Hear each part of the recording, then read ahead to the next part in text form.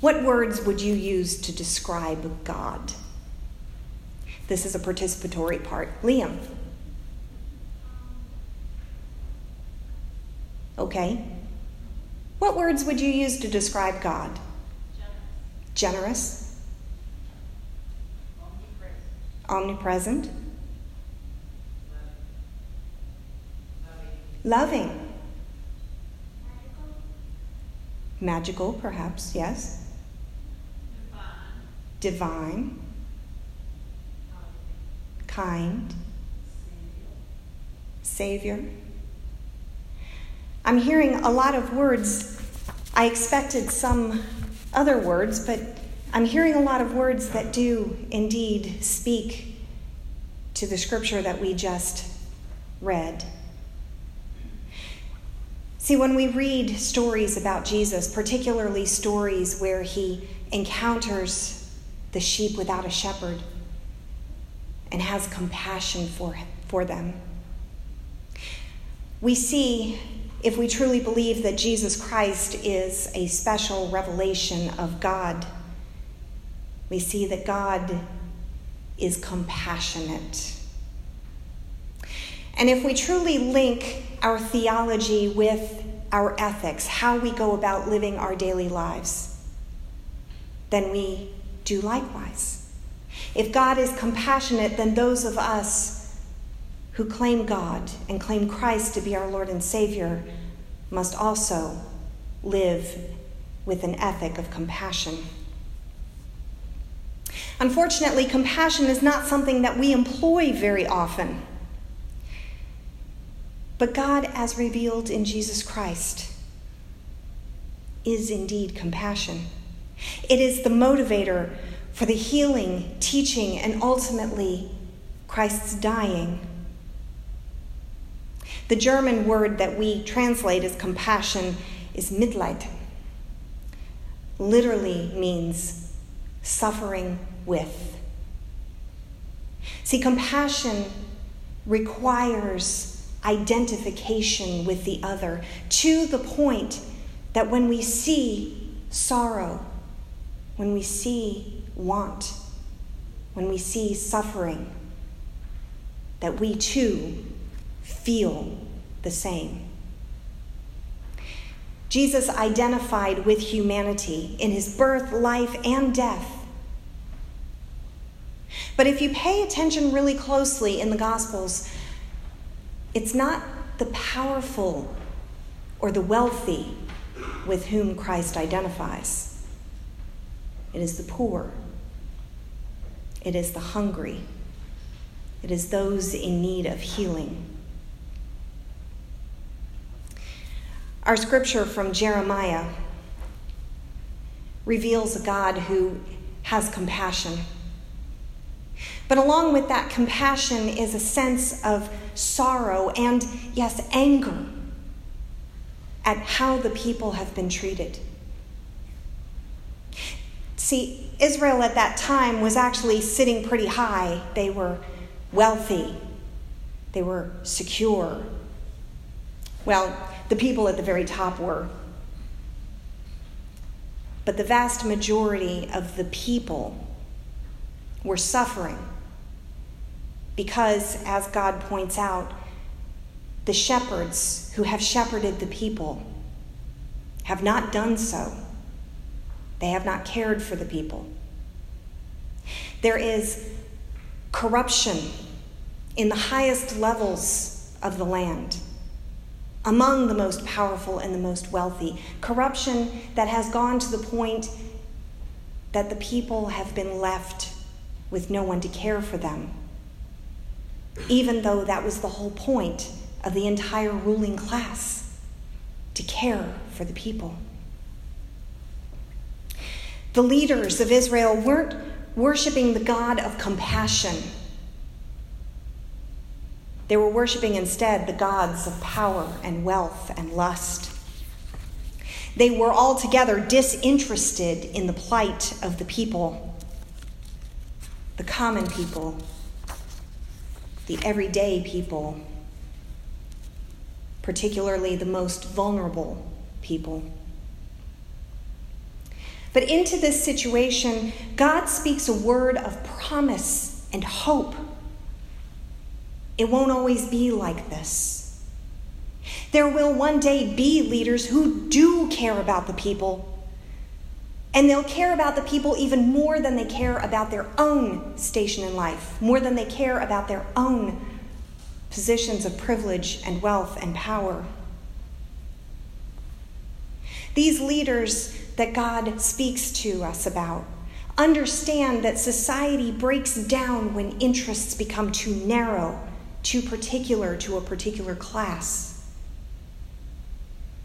The only way society can be healthy is if it is a society built on compassion for one another, and particularly for the most vulnerable: the poor, the sick, the imprisoned, the immigrant, the very young, the very old, the outcast. Look at who Jesus attends to, and there you will see who God asks us to care for. Now, we do bump up against this pretty common issue where we don't live in a monarchy.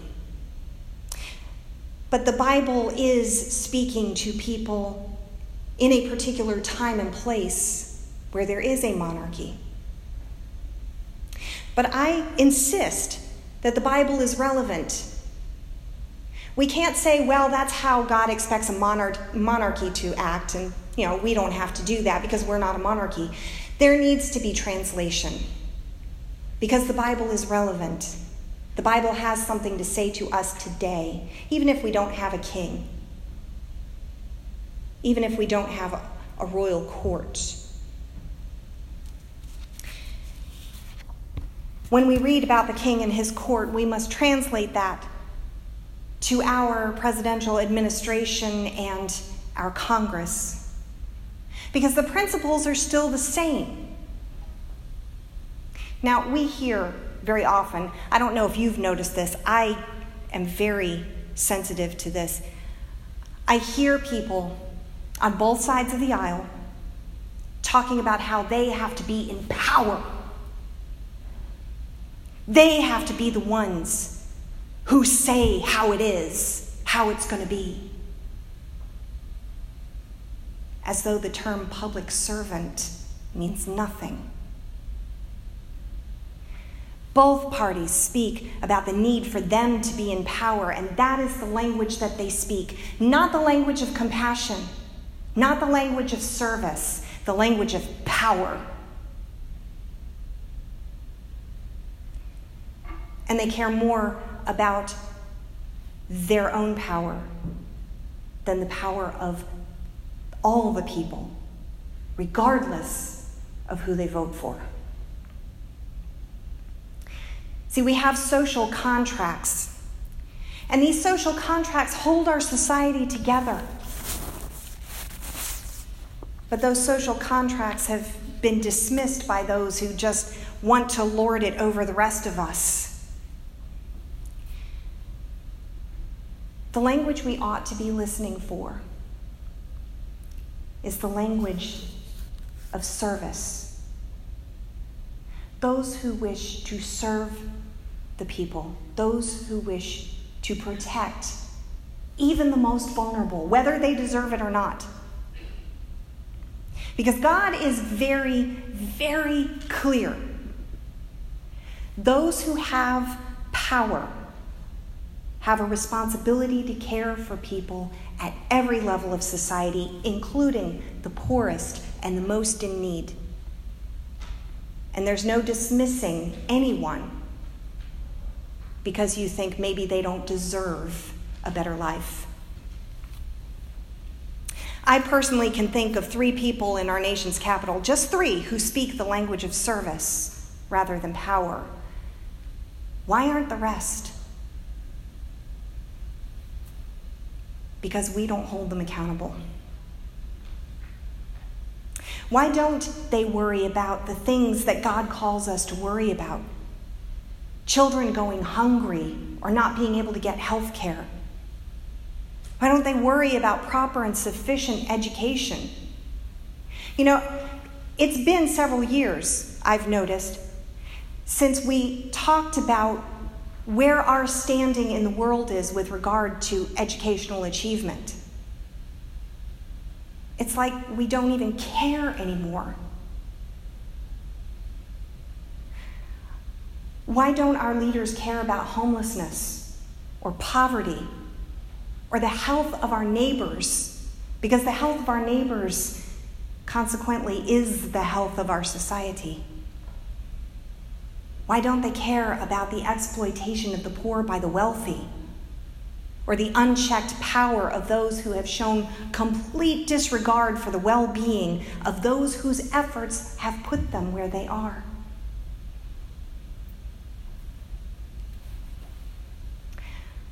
We have power. We have power. And as we sit in these pews, God is making us to be shepherds, to shepherd his people. We are in a position that is perhaps not common in the rest of the world. We are in a position to decide who occupies positions of authority in our nation.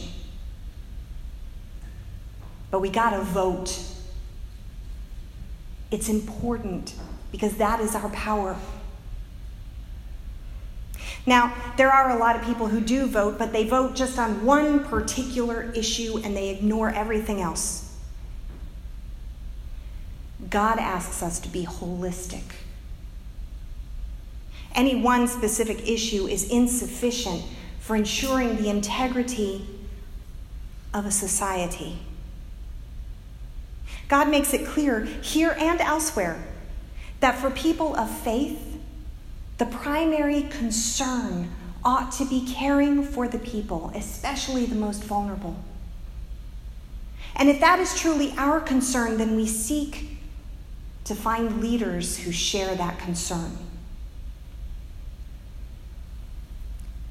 That is the language we must listen to, listen for, when we approach our voting booths.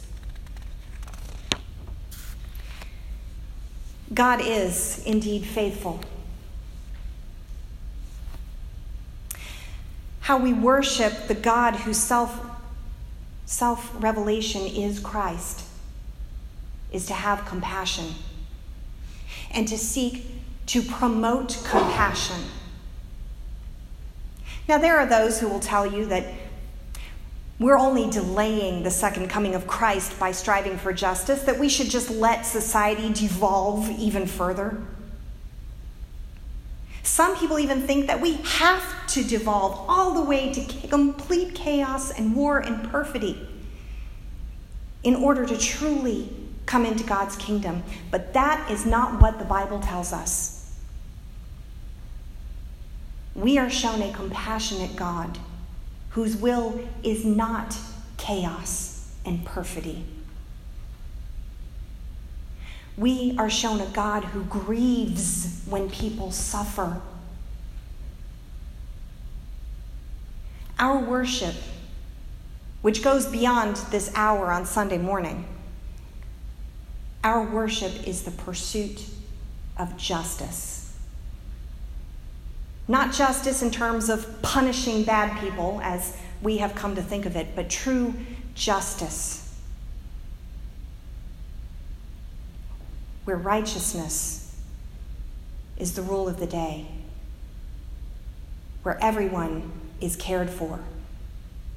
Everyone has a seat at the table, as the saying goes, where everyone is healthy, where as a community we come together, rather than hoarding what we have, like our story of the stone soup, keeping what we have, but knowing that together we are wealthy. Together we can ensure that all are fed. If we are faithful to the God who holds covenant with us, then we heed the word of the prophets. And we recognize that salvation is not about me and whether I'm going to heaven. Salvation is about the community, the health of everyone, the well-being. We see the needs of all the people, and we seek to meet those needs, not just on a one-on-one basis, but communally. Not just as acts of charity funneled through your local church, but acts of government. If we are faithful to the God who holds covenant with us, then we seek to build a society that works, because it is a society that cares about the health and well-being of everyone, not just those in power, not just those with all the money, but the powerless as well. Christ is compassionate and reveals the God we claim to worship as a God of compassion. And as I said before, if ethics truly flow from theology, and it should, then we in turn should indeed be compassionate. We here have dedicated our lives to discipleship, to following the teachings of Christ, and Christ teaches us identification with the most vulnerable, especially when we ourselves wield power, that compassion is the highest calling, and that compassion is the primary concern of a holistically healthy and viable society.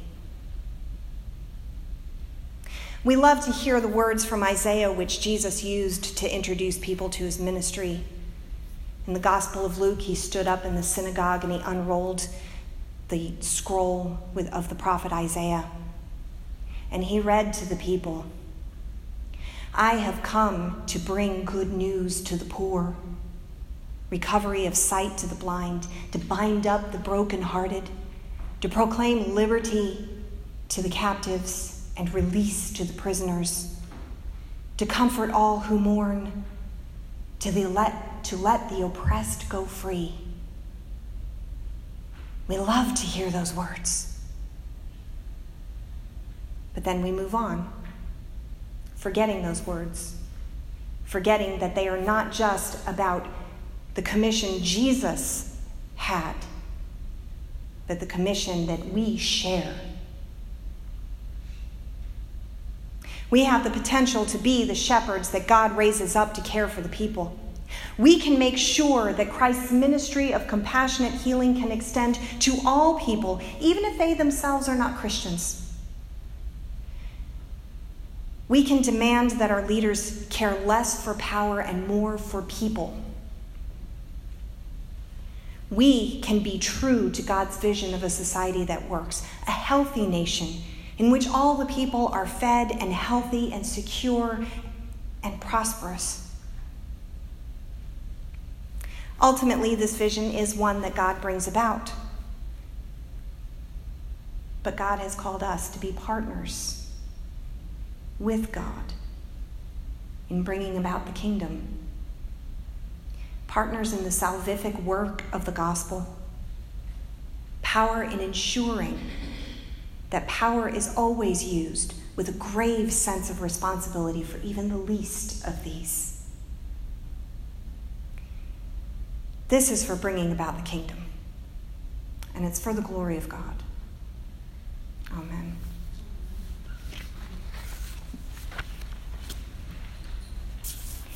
I invite you now to stand and join our voices together in singing hymn 421, "The Church of Christ in Every Age."